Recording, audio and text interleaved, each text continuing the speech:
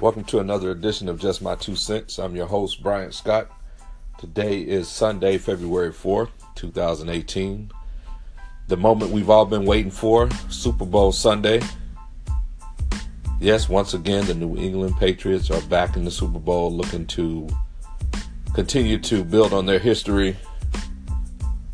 But if many of you are like me, obviously you like to root for the underdog, but also kind of put an asterisk by some of New England's wins based on some of the things that they've done in the past. I know I do.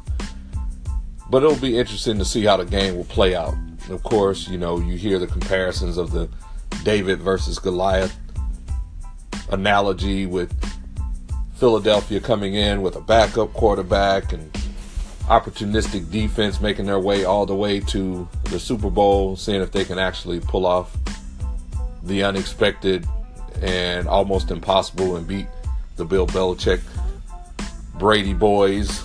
But honestly, I think this game comes down to one thing and one thing only. And unfortunately, it's the pinstripes.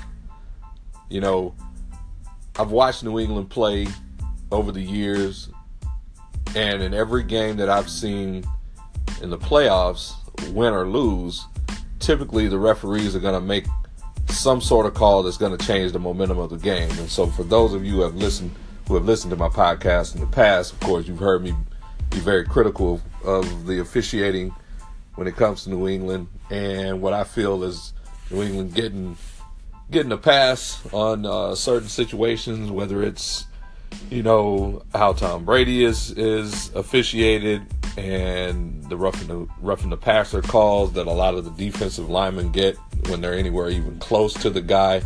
Tom Brady jumps up, throws a fit. Next thing you know, a flag comes out. So it's almost like he has control of the game and of the officiating.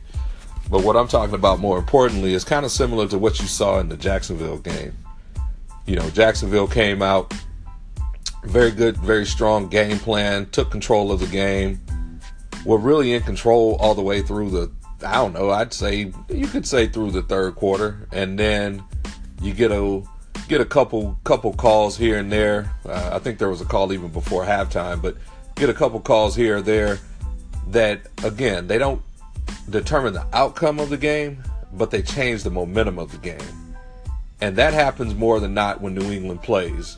So whether it's rigged, some people like to say rigged. I don't think it's rigged, but I do think that the officiating crew and the officials, by and large, when they're playing against New England, when they're officiating a game for New England, I think they either have it in their mind that New England is just a powerhouse team and just a great team, so they're going to give them more of a benefit of the doubt. That's possible.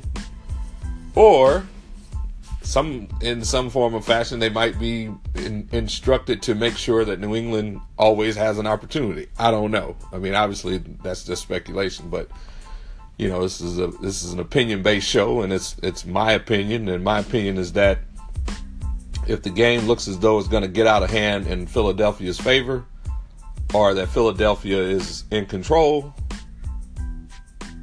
there's going to be a call that's going to cause New England to either get back into the game or set them up for an opportunity to win. And that's just what happens when it comes to the Patriots. So we'll see what happens. It's going to be important for the Eagles to dig their heels in deep, expect bad calls, and play through it. At the end of the day, this is your opportunity for a championship.